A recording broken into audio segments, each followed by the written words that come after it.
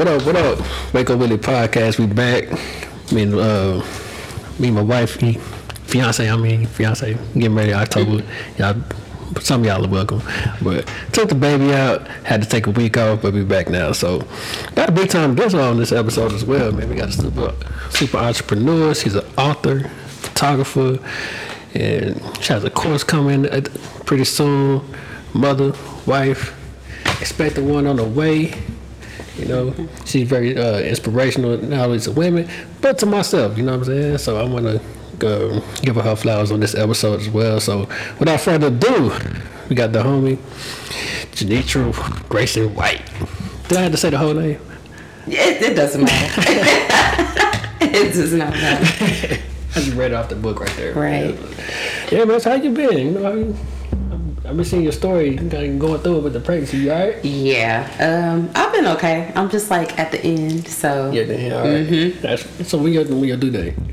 April 5th, so a little bit less than 3 weeks. Okay, it's almost over. Almost over. Yeah, I just had I got a 6-month-old now, and my girl, she kind of went through a little tough time with the pregnancy, so I got a whole different respect for women when they have babies. So shout out to you.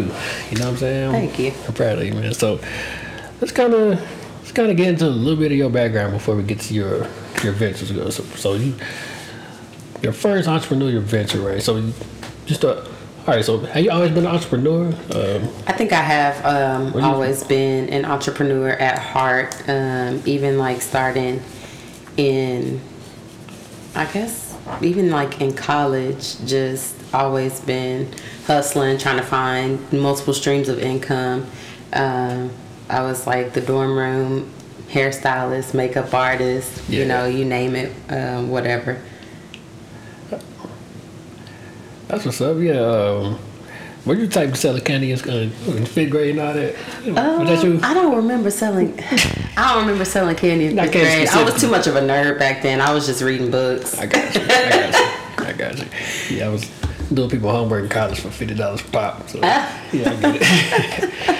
Yeah, man. So speaking of school, you was a teacher. Just recently, right? So I taught public school for 7 years. I started back in 2014 and taught pretty much middle school, high school Spanish. Started out up in Dallas, and then I eventually moved back to the Waco area to be closer to my family. But even then, while I was teaching, I was still always doing entrepreneurial things. I had my first year teaching, I had a hair company, and it was pretty successful. And I eventually kind of like let that go just because I got so busy with teaching, and I was a first-time mom during that time period. And so I kind of let that go. But while I was doing it, it was very successful back then, before the big boom. And now, like, there's a million hair companies, but there weren't that many of us back then. Oh, yeah. And then fast forward to most recently, the last couple years of my teaching career, I started doing photography and eventually opened my studio and then left teaching to do that full time. Okay. Got you. So I was going to kind of transition to that too as well, man. So how's the photography business going? Got that taken off? It's going good. Leaving teaching to go full time, just, jump in was one of the best decisions that I ever made. I feel very fulfilled in what I do. I don't feel like the stress and burnout of teaching and just, working for somebody else. Of course, it still has its challenges, working for yourself, but it's a lot more fulfilling. Alright, that's what's up. All right, so so you being an entrepreneur in your mind, why'd you pick photography? I kind of stumbled upon photography. I've always been kind of like a creative, and not to like toot my own horn, but I'm the type of person that's always like been good at everything it's like pretty much everything besides like sports. Anything that I've tried, like I've been successful at it. I can pretty much master anything that you put in front of me. And I actually started photography during one of my pregnancies. I decided during that pregnancy that I was just going to get a camera just to start capturing those memories just for myself. And I had always kind of been the family photographer, like my sister and my brother-in-law and everybody. They would be like, hey, can you take our pictures? And like, we like the way you edit them. And I was just using like cell phone apps back then to edit, but they just wanted me to do it. I remember like I took my sister's maternity pictures probably like in like 2013, 2012, and just was editing them on my phone and stuff, which was it's so funny to look back at it now, and I'm like, those pictures were terrible, but they loved them. Yeah. And so fast forward to my last pregnancy. So I decided I was going to invest in a pricier camera, and my justification at that time was, well, hiring a photographer is super expensive, so I'll just spend that money on a camera. Yeah. And not knowing back then everything that actually goes into being a photographer, so I was very naive. But that's just kind of how I got started, and I just started taking pictures of my kids, and then other people would ask me to take pictures of their kids, and so I just started, doing like the little mini sessions and the pumpkin patch sessions. Yeah. And then I enjoyed it, and it just kind of took off, and I was still teaching during that time. But I was starting to get really, really busy, and I was starting to get really invested. I was like buying more gear and lenses, and I remember for our first anniversary, my husband actually gifted me what was my dream lens, which is like an almost $2,000 lens. And man, that's kind of the hold up for the YouTube channel, but go ahead. Yeah, and so that was our first anniversary gift, and so at that point it was like, okay, this is something that I'm obviously serious about, because like I'm getting gifted this dream lens, and so I just kept going at it. I started, trying to be more professional, raising my prices, getting a website, just really getting into the business side, taking photography courses and business courses, and mentoring with different people, and then eventually it got to the point where I started to get burnt out because I was teaching all day, and then I was like talking to clients at night, editing, trying to shoot in the evenings, and it was like, okay, I'm never home, because I'm always like, no babe, I gotta go do a photo shoot tonight. Never had time for the family. And then I get home and I'm like, well, I can't right now because I gotta stay up and edit these pictures. And then when COVID hit, it just kind of opened my eyes, and eventually I was like, okay, you need to choose one career or the other. And so I chose photography, and I left teaching. I went and signed a lease on a studio, and we just went from there. Alrighty, man, that's what's up. So you pretty much been taking pictures, whether professionally or unprofessionally, since 2013, you said? Yep. That's why your pictures. That's why our family pictures came out the way they did. Man. Yeah.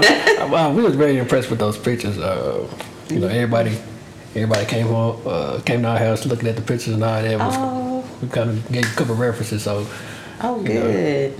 Yeah, I really enjoyed taking y'all's pictures. Y'all have a beautiful family. I really appreciate you. We got an engagement coming up too, so we might hit you up again. So engagement photos. You do invitations, wedding invitations, and stuff like that. If you want to use your images on your invitation, then yeah, by all means. Okay. I could do that. All right, well, what are the... I just don't do weddings. That's the only thing I don't do anymore. Why not weddings? Weddings are a lot of work. They're like 12-hour days. Good point. And like 2,000 pictures to edit. I don't even know why I asked that. I ain't even think...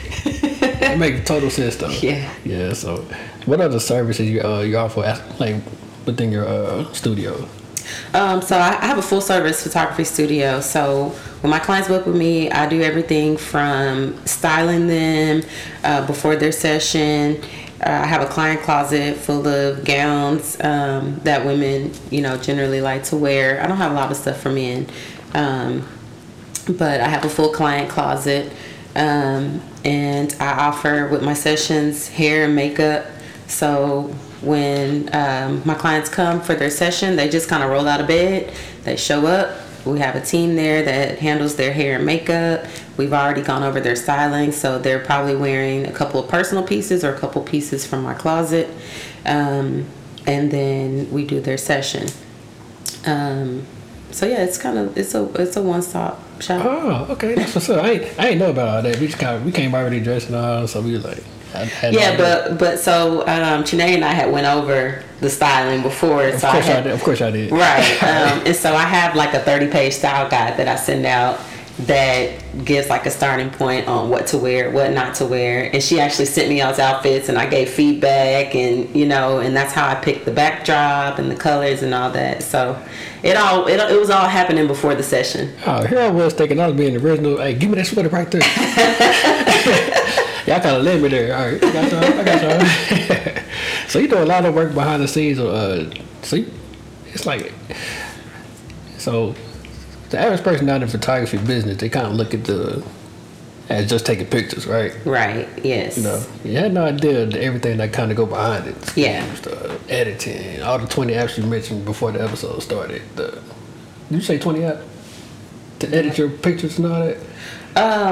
Not 20, but so as photographers, we have like a lot of different things that we have to subscribe to. Maybe I meant 20 different things. Yeah. So like, you have to have software like Photoshop and Lightroom, and you have to pay for that every month. You have to have a software that you pay for every month that creates your invoices and handles your payments. And there's a different app that you upload your galleries to send to your clients. And so all of that is like an overhead expense, a monthly ticket item. And then that's also time that you spend in the background that, people just see you when you're pressing the button. They don't see you when you're up, smoothing their skin and, Gotcha. and fixing the flyaways and, creating their invoice and sending the contract and... having to slob off my baby at the time. Yeah, all of that.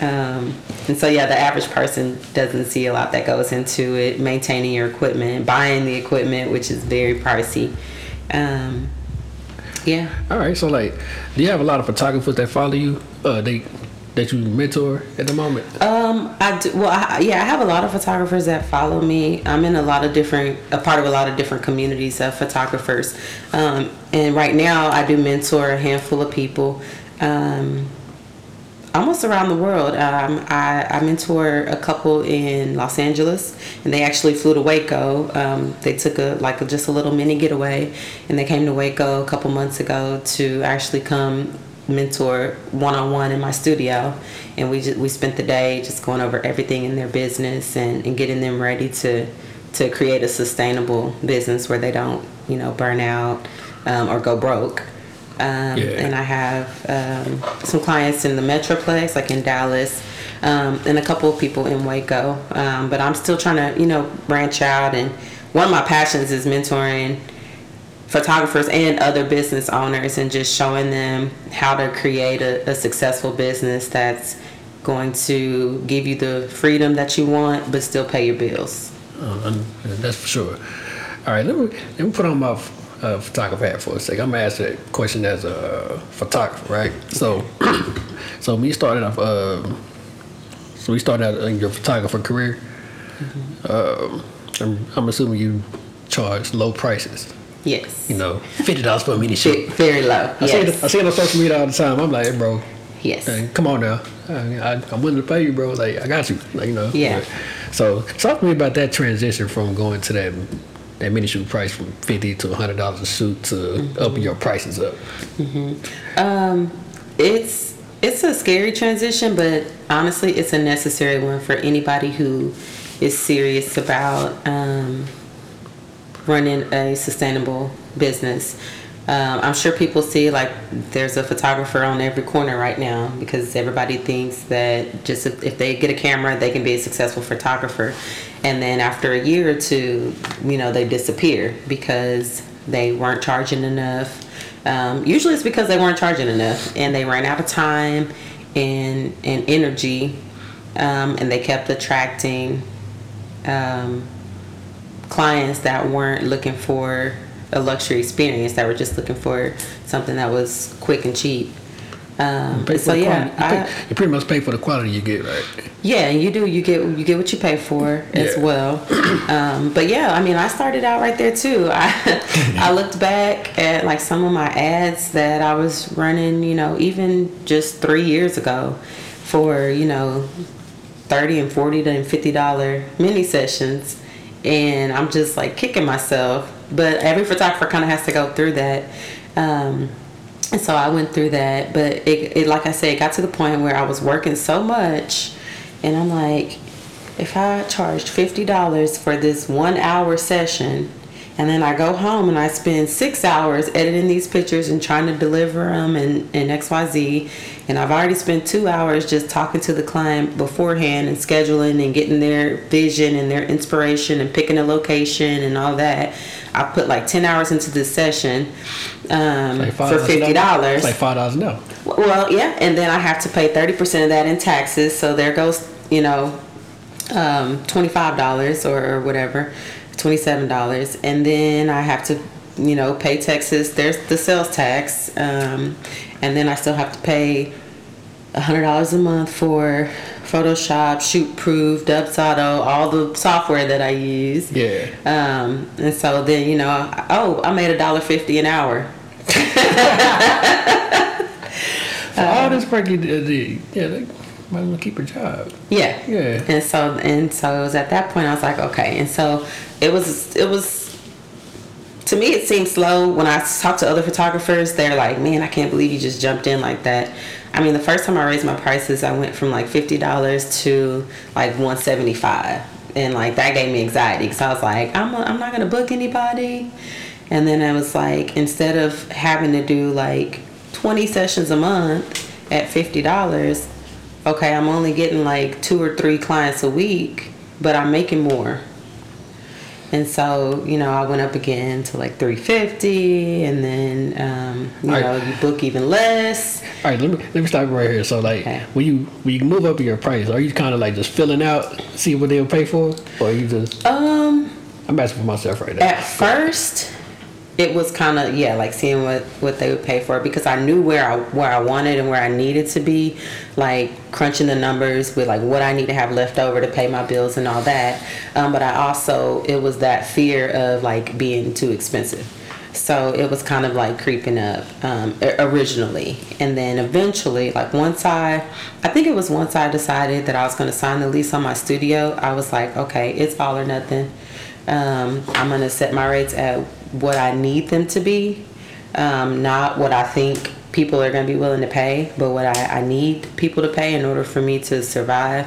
And then we're just going to go from there. Yeah. It seemed like it was a great decision. Yeah, it seemed like it worked out for you. And it still has its ups and downs. Like some months are really, really good and some months are not.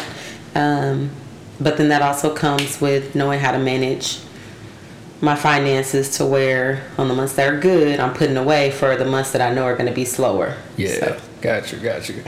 Yeah, man. So when I reached out to you for the interview, I kind of had this in mind. I'm like, I gotta figure out the mindset behind raising the prices and all that, because like right. I don't want to $10 for an ad. I don't want to do that. I'm gonna burn out. You know what I'm saying? So right. I had to. This interview was kind of for myself, but at the same time, I wanted to. Reach our followers as well. So yeah. I feel like this is a mentor session right now. Speaking of your mentor side of the business. Yeah. Yeah. So you said you gave a lot of game and gems in that short amount of time, right? So did you put like a lot of those in your book? Yeah. So a lot of that is in my book. Okay. My book released earlier this year. It's called Girl Do Your Thing. From single mom to super boss, and so it's basically like my journey, coming from being a teacher, a single mother, to where I am now as a business owner. My husband and I now we're about to welcome our 4th child into the home. Thank you. And I'm a full-time entrepreneur now, and so it's really just my transition, just ebbing and flowing through life and how I navigate it, going from point A to point B. And a big part of it is about finances Okay. I talk a lot about like relationships and just self-value and things that I feel like women need to hear in my book. But I also talk a lot about just taking control of what you want your life to look like. And for everybody, but especially for women, a lot of that comes with taking control of what you want your finances to look like. Especially right now. Especially right now. Yeah, because this economy, it's even keeping me on my toes, and I thought I had it almost all together, and now I'm like, ooh, okay, Yeah, what's going on? Yeah, you think you're good for a second, as a worker, you think you get a raise, you be alright, whatever. You think you're an entrepreneur, you made enough, price it up to the point, and then they raise the gas price to $4, inflation 8% at this point, like Yeah, it's crazy. Yeah, so let me kind of ask another question about your transition from being a full-time entrepreneur. So, but you, first off, you have like a spiritual foundation? Yeah. That you rely on in these type of decisions? Yes, I definitely pray about my decisions. Okay. And I try to seek the Word of God. And so sometimes it's challenging because we let like our desires like kind of cloud what we think we're hearing. But for me, like when I pray about something, I feel like if the chips start to fall into place, then like that's God's way of saying, okay, you're on the right track. Yeah. And it helps me a lot too, especially with being an entrepreneur and having like the ups and downs when things are down, or if I don't get that client, instead of like thinking of it in a negative way, I'm like, okay, well, that might have been a nightmare client that God was protecting me from. Yeah, that was the right client. Right. Yeah.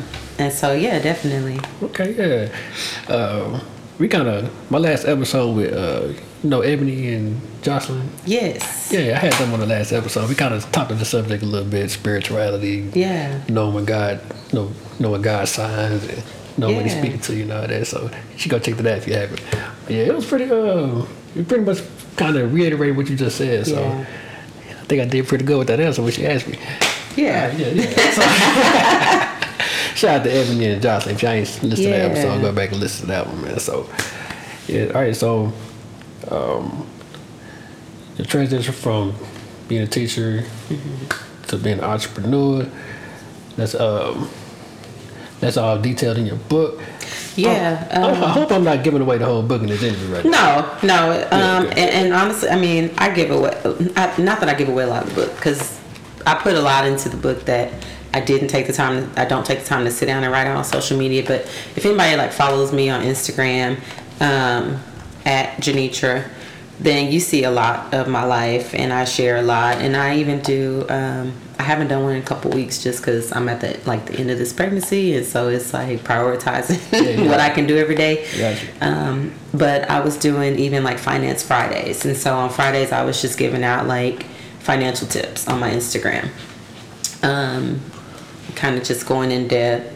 I mean, in the book, I'm kind of just going in depth on those things. Okay.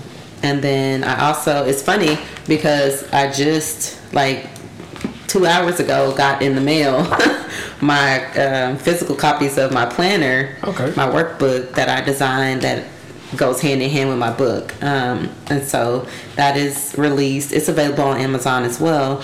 But it's basically like, it's just a workbook. It has like a monthly budget sheet and different things. It has like a little section for entrepreneurs to do like entrepreneurial planning and goals and things like that. Nice. And it's just a good companion to my book.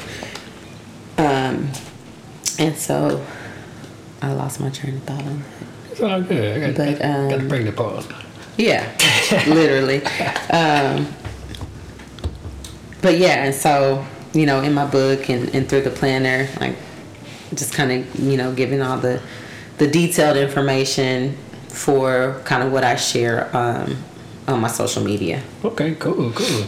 All right, so your photographer, your mentor, you got the planners. Is that gonna come with the book, or are you gonna sell that individually? It's individual. Okay. Yeah. So like I said, right now both are on Amazon, and then like locally, I have both on hand. But yeah, they're individual. Some people just want the book, and then some people, after they read the book, they're like, yeah, okay, now I need the planner. Okay, gotcha. And so, yeah. Okay, cool. You're not leaving no dollar on the table. I feel you. Shout out to you. You know what I'm saying? So, all right. So I checked on your IG. You said you have a Save Your Way to $100,000 course coming. Yes. So that's like a transition from my book. Talk about it. Let's go.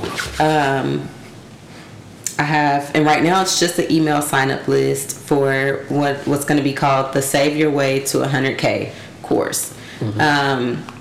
And it's basically going to be just a detailed course. It builds on my book, but it's going to be more practical, helping people to save their first 100K, whatever that may look like. For some people, they're going to be able to do that in 2 years. Okay, that'll go with my next question.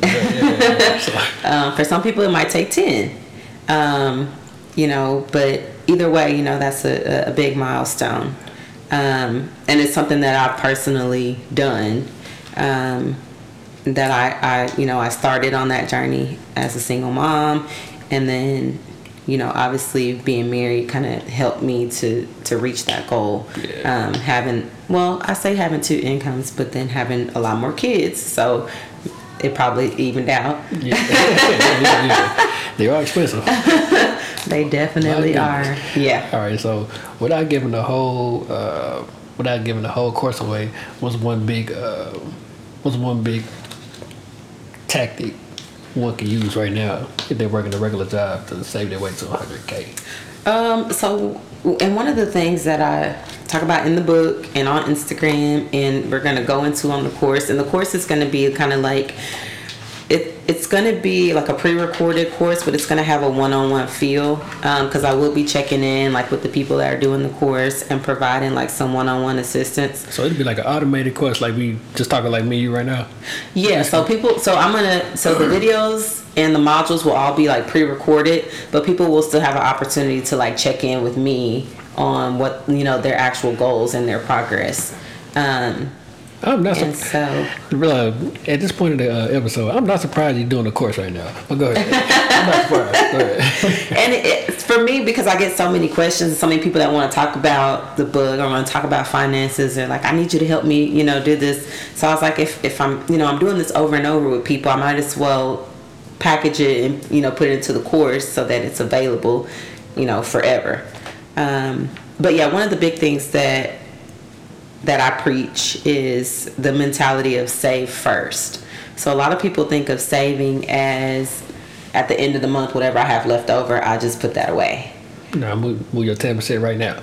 Right. Yeah. And so save first is an idea of putting like your savings on the first line of your budget. So when you decide however much you're going to save per month, so let's just, say the average person wants to, for sure put away $200 a month into their savings account. That should be the first thing on your line item in your budget. And if not the first thing, it should be right under your rent, mortgage, the essentials. It should come before Starbucks and shoes and, brunch and day parties and all that. And I hate to describe it as a chore, but more like an obligation. Like you are obligated. Just like if you don't pay your rent that month, you're going to be on the street. You should have the same mentality with saving that $200. It's not negotiable. This is what I save every month. And I think for a lot of people, it's hard, especially in our generation, because like when we see something, we want it. There's always something that's being presented to us to buy, to consume. And sometimes it's hard to have that discipline and say, and look at 20 years from now. Yeah. Even when, you talk to people our age about like saving for retirement and things like that, it's hard to imagine being 60. It's going to come though. But it's going to come and you're not going to want to work anymore and you're still going to have bills. So. Yeah. Now I think about it, like the meanest employees I work with are old. Yeah. I ain't really go there. Because they don't, they're mad. Like, they don't still want to be at work. And I don't blame them. Yeah. But those were decisions that they didn't make in their 20s to set themselves up to be successful when they're 60. Yeah, I hate to be there. I hate to be somewhere at 30 years and like somebody just graduated high school, tell me what to do about my job. Like, Yeah. I get it, 100%. I get it. All right, so you use these principles in your course, become debt free completely, right? Yes, All right, completely debt free. Well, one caveat.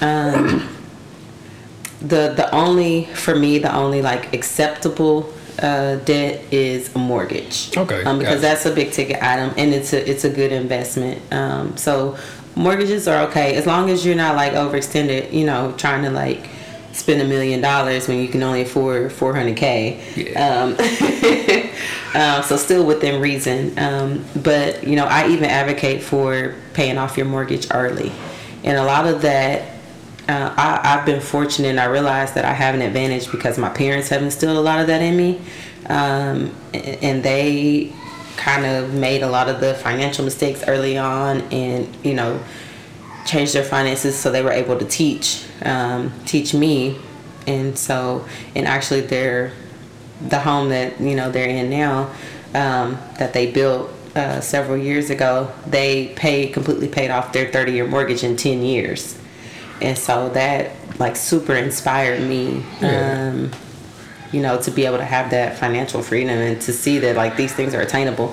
Neither of my parents finished college. They're just regular people who go to work, but they manage their money in a way that allows them to be secure financially. Yeah, it's one thing to teach your kids,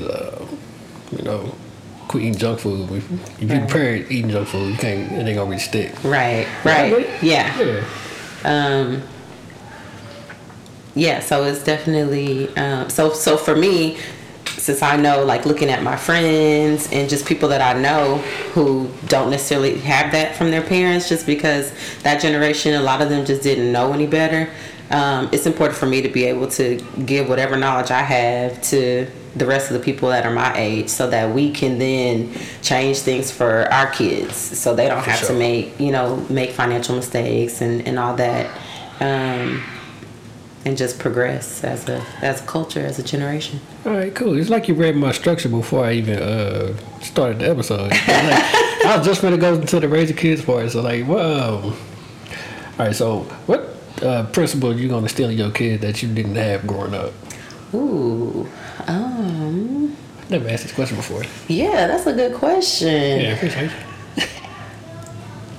Hold on, I need to think about that. A principle that I didn't have when I'm growing up. I mean, I parent a lot different than my parents' generation, just to begin with. Let's talk about it. Just in general, I feel like, I'm kind of like a weird parent because I'm like, into the all natural and, until probably most recent years, like my kids didn't consume junk food and things like that, and my parents weren't really concerned with that. I mean, Yeah. they didn't. I mean, like my mom cooked every night and all that, but they didn't care if we were eating high fructose corn syrup or whatever. One of my guests brought that up. His name was Spencer. He said, "Hey, bro, chill out on the high fructose." Now I'm looking at the bags and stuff. Right. Our kids are eating veggie straws the other day, and I was telling my husband, I said, if you read the back of the bag, it's not even really like vegetables. It's just like potato and cornstarch. It's just like dressed up potato chips. Oh yeah, for sure.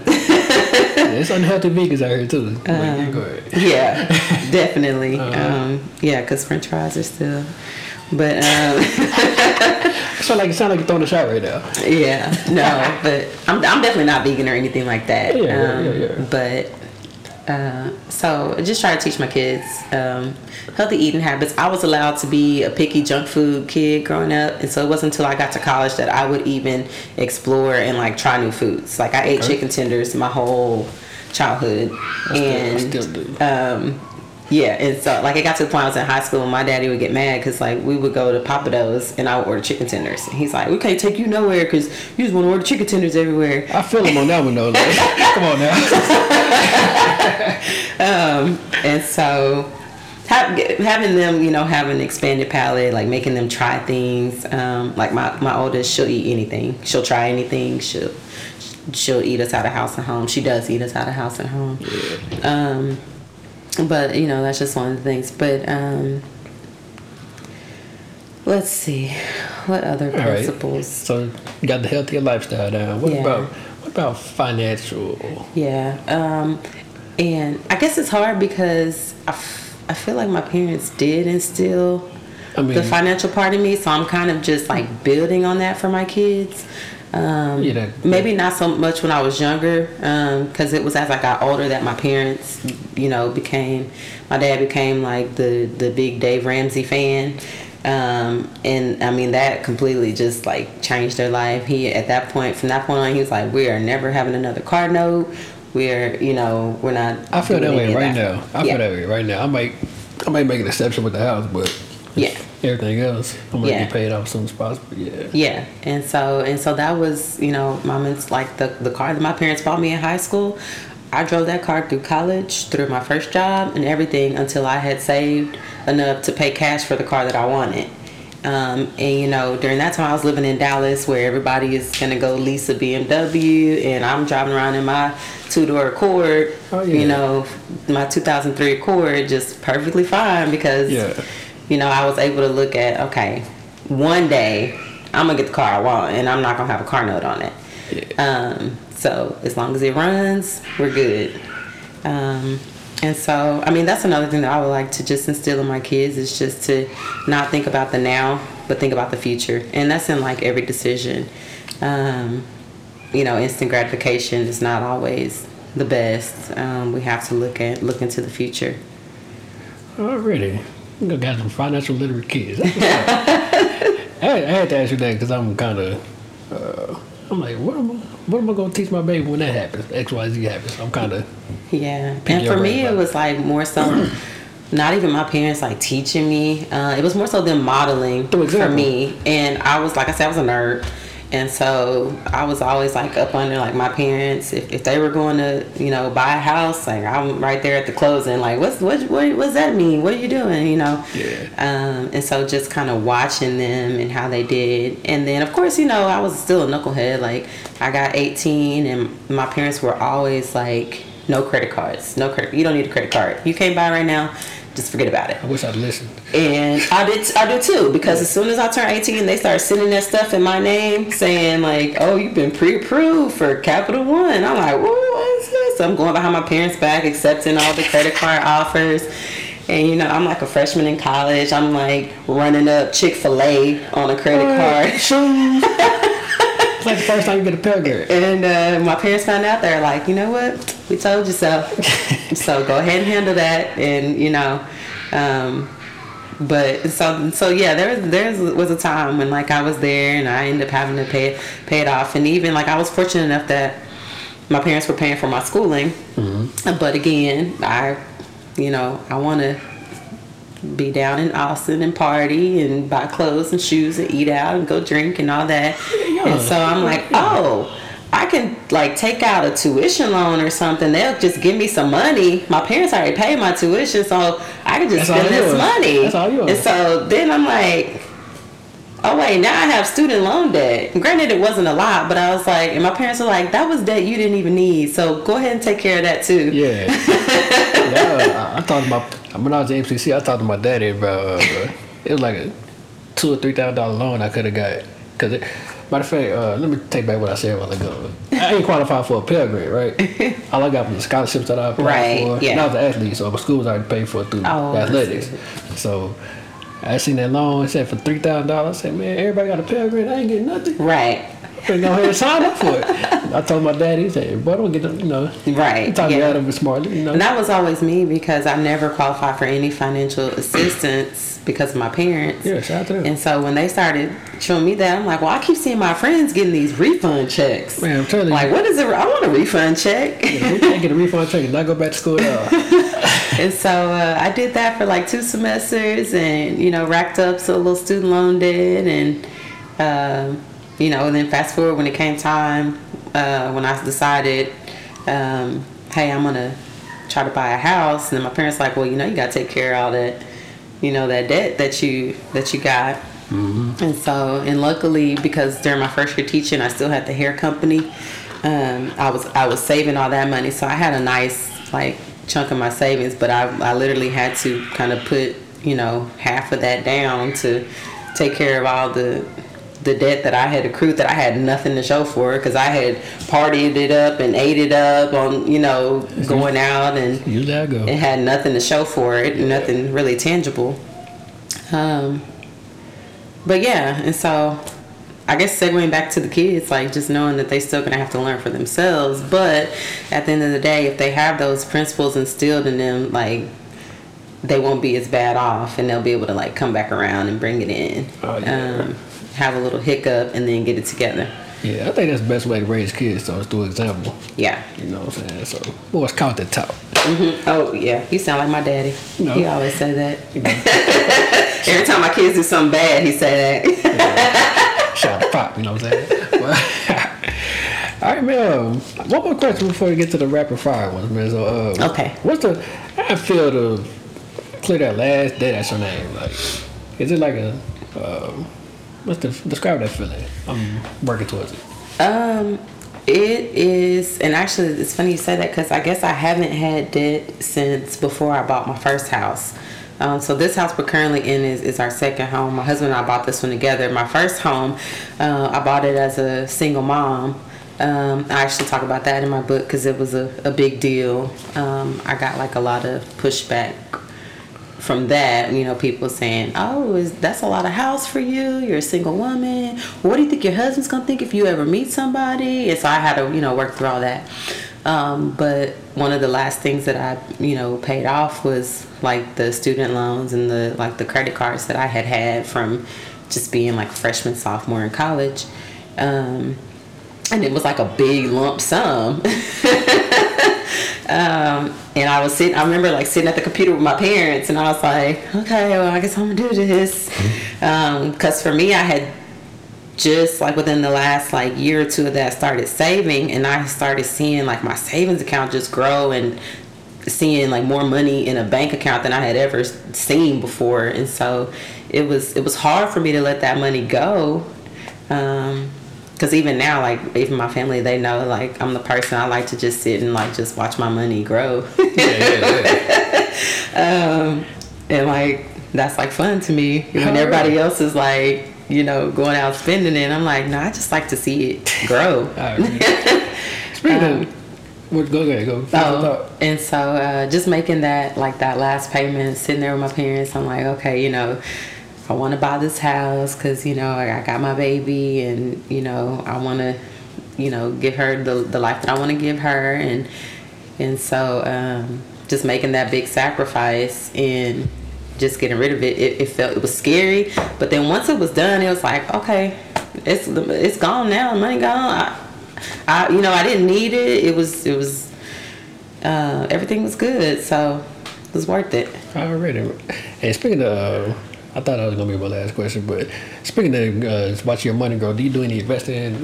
Everybody thinking about crypto stocks. And do anything of that? So I don't do like the fad investing that's going on that everybody's doing, like with Robinhood and crypto and all that stuff. Yeah.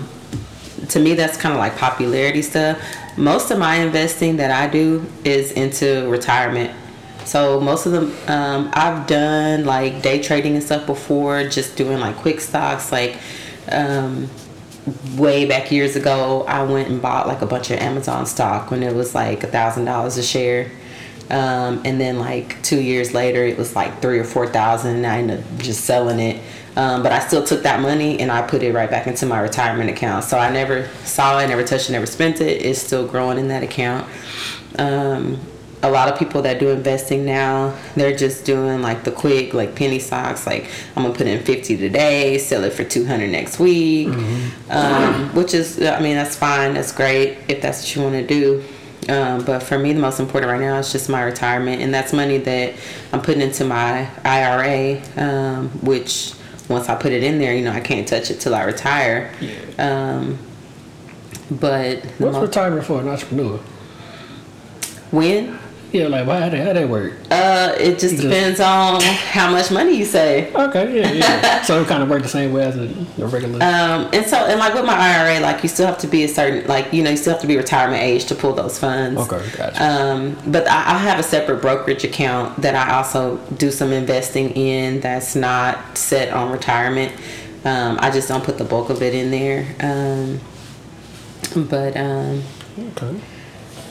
Yeah, so as far as investing for me, and then my next goal for investing is real estate. So hopefully get it into like, my parents have a rental property, so kind of just following in their footsteps and trying to like just keep up with them. Yeah. Hopefully get me a rental property, one day, or Airbnb or something. That's like what's kind of on my vision board right now. But once the economy kind of figures out what it's gonna do, then I'll start thinking about that. I think the real estate market gonna crash at some point. Yeah, everything's real expensive right now. But yeah, I'm actually looking at real estate at some point, probably in the next 3 years. Yeah, yeah. So yeah. I want to get a piece of apartment building though. I like that residual that comes from yeah, apartments. yeah. So yeah, it's definitely good to have. Yeah, so all right, last couple. All right, so goodness. At the end, so last episode I tried this thing out, right? It's like 8 questions I asked my guests. This is first thing come in your mind, just say it, and okay. Somehow they ended up taking half the episode. I'm not sure how that happened, but it was pretty cool though. But I'll try to be concise. No, you can't. No express yourself to how you feel. All right, so are you ready? Okay, I think so. All right, first question, something simple. Favorite musician? Favorite what? Musician. Ooh, that's why it took so long. That's hard. Robert Genetra, who you mean passenger seat? Who is she gonna be playing? Oh man, it just depends. It depends on my mood because I love music. I love all kinds of music. So like one day it could be like Meg Thee Stallion. Okay. Next day is some Janae. Yeah. And then next day is some Cody Johnson. Never heard of him. So, you said you've heard of him? Never heard of him. He's a country singer. Okay, gotcha. So I literally I have so many different playlists on my Apple Music. All right, ready? Meg, Janae, got a nice balance. All right, cool. All right, so what's the most impactful book you've read since you're an author? I read all the time. I read a couple books a week. So I don't have like one that's super impactful, like overall, but most recently, like within the last 6 months, I read, her name's Rachel. I can't remember her last name, but the book is a popular book. It's called We Should All Be Millionaires. And it was written by a black woman, a woman of color. And it's geared towards women, entrepreneurs, things like that. But yeah, it was a really insightful book. We Should All Be Millionaires. Oh, cool. All right, let me see. Most important trait for a child to have. Most important trait for a child to have. Ooh, let's see. Because I'm thinking about my kids and they're all so different. Like if you have this trait, you feel confident in them being a great adult. I would say determination. Okay. Because I always try to teach my kids, like, you don't have to get everything the first time you try it, but what you're not gonna do is give up. Yeah, of course. Yeah. Yeah. So you just try it again. With anything, like learning how to tie their shoes, or if we're playing a board game, somebody loses, they have a breakdown. Like, no, we're not gonna do that. Yeah. Get back over here. You're gonna play another round and see what you. Yeah. Take your L and then figure out how to win. Yeah. Exactly. Already determination. All right. Most influencing person in your life. Ooh, most influential. Got a part A and a part B to this question. Okay. Most influential person in my life. I would. Well, that you know. Like a part, yeah, like a personal part. That's what I'm trying to think of. I guess I would probably say, like, I really want to say my family, because because we're like a whole unit. Yeah. Like my parents, my siblings, like we. I feel like I take parents as one. Huh? I take parents as one. So you, mommy and daddy. Yeah, definitely. I think that. Yeah. Like, yeah, I mean, like, and really just my family as a whole. Like, we're on like a group thread. We talk literally all day, every day. Like the whole family. That's my family too. So, but yeah, definitely my parents. Got you. All right. What's one thing you could change about the school system?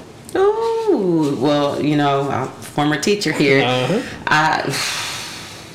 I don't even have one thing. I have a whole list. If you got top 5, you can do that. One thing that I would change about today's school system is accountability. Among the students or the staff? Students. Okay, gotcha. Holding, kids accountable for their actions, their grades, their behavior. Holding them accountable so that when they make that transition from being a student to being a citizen of society, it's not like culture shock. It not, necessarily babying kids, letting them just get by to get through, to get them out of school, and then when they enter the real world, they have to learn everything. You're talking about the school's part. On the school's part, yeah. Got you. Okay. Or on the parents too, because it goes hand in hand. Like school and parents are like a triad. So they both have to work together. Mm-hmm. Sure. I meant to say a part B. I'm gonna go back a question real quick. I meant to say a part B. Most influential person that you don't know, like that you see him on social media. You read a book about him. Yeah. Who's that person for you? Most influential person that I don't know. I probably have a lot of those too. You got one to stand out? That you think about right now? Let's see. I'm thinking about. I'm gonna look up her. I don't remember her Instagram by heart, which is funny because the book was still really inspiring. You met her through Instagram? No, the book that We Should All Be Millionaires book. I'm trying to find. Rachel? And you know what? I might have even got her name wrong. Yeah, no, it's Rachel. It's Rachel Rogers. Okay. That's her name, Rachel Rogers. All right, we'll look up. So that would be like an influential person for me right now that I don't actually know, but just from like her book, and like I'm on her email list, so I get her emails and things like that. Another one would be a photographer that I actually follow, and I'm in like one of her communities. Her name is Sue Bryce, and she's very influential to me. She talks a lot about, with a D. And she talks a lot about self-value, pricing yourself to provide your clients the type of experience that you want to provide them, and all that. Okay, got you. All right, so what's your favorite financial market that you want to invest in? My favorite financial market? You mean like specific stocks or? Yeah, any arena, like, real estate, crypto, stocks. So, I mean, right now it's just like my mutual funds and my retirement things. That's mainly what I'm investing in right now. But my dream investment would be real estate. Real estate, got you. And having, like maybe some office buildings, some Airbnbs, different things like that. Okay, got you.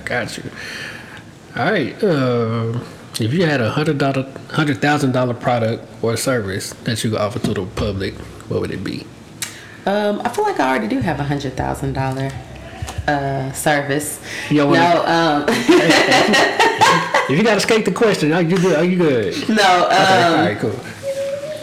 I mean, so right now in my studio, I provide a luxury service. It's definitely not $100,000, but I could see a way to make a photography experience that's $100,000. I've seen some larger scale things done by other photographers, as far as like creating an experience, maybe like a photo shoot that includes like a destination trip, and you know, like a full team and videography and, you know, hair, makeup, wardrobe, you know. I could definitely make that. $100,000 photo shoot. That's crazy. You gotta have a whole bunch of gold, diamonds. That's crazy. Yeah, like a Beyonce style photo shoot. Yeah, that's what I was thinking. Right. That's actually the person I had in my mind. Right? All right, last question. If you had, whether it hit the lottery or however it get there, if $100 million just ended up in your account, what would you do with it? $100 million. $100 million. Definitely gonna pay off the house. Pay off the house. And then gonna go just start buying up all. I'm gonna be Chip and Joanna in Waco because I'm gonna own all the property. Yeah. Already. That's probably what I would do with it too. Yeah, I would find ways to make that $100 million like sustain and make money. Yeah. And then, you know, treat myself, go to Dubai or whatever. There you go. Alrighty. All right, man. I appreciate you for this interview. It was very insightful. Yeah, it was appreciate you. All right, man. So you got anything else you want to promote before we get out of here? No, I mean, everybody is welcome to follow me on Instagram at Genetra. Really simple. It's my first name. Mm-hmm. You can find my photography page through there, or my website, genetrawhite.com. You can get my book or my workbook on Amazon, or you can DM me to get it locally. But yeah. Alrighty. There it is. Genetra White, one of the biggest entrepreneurs in the city of Waco. Oh, goodness. You know what I'm saying? Yeah. But it's the Waco Really Podcast. We out. Peace.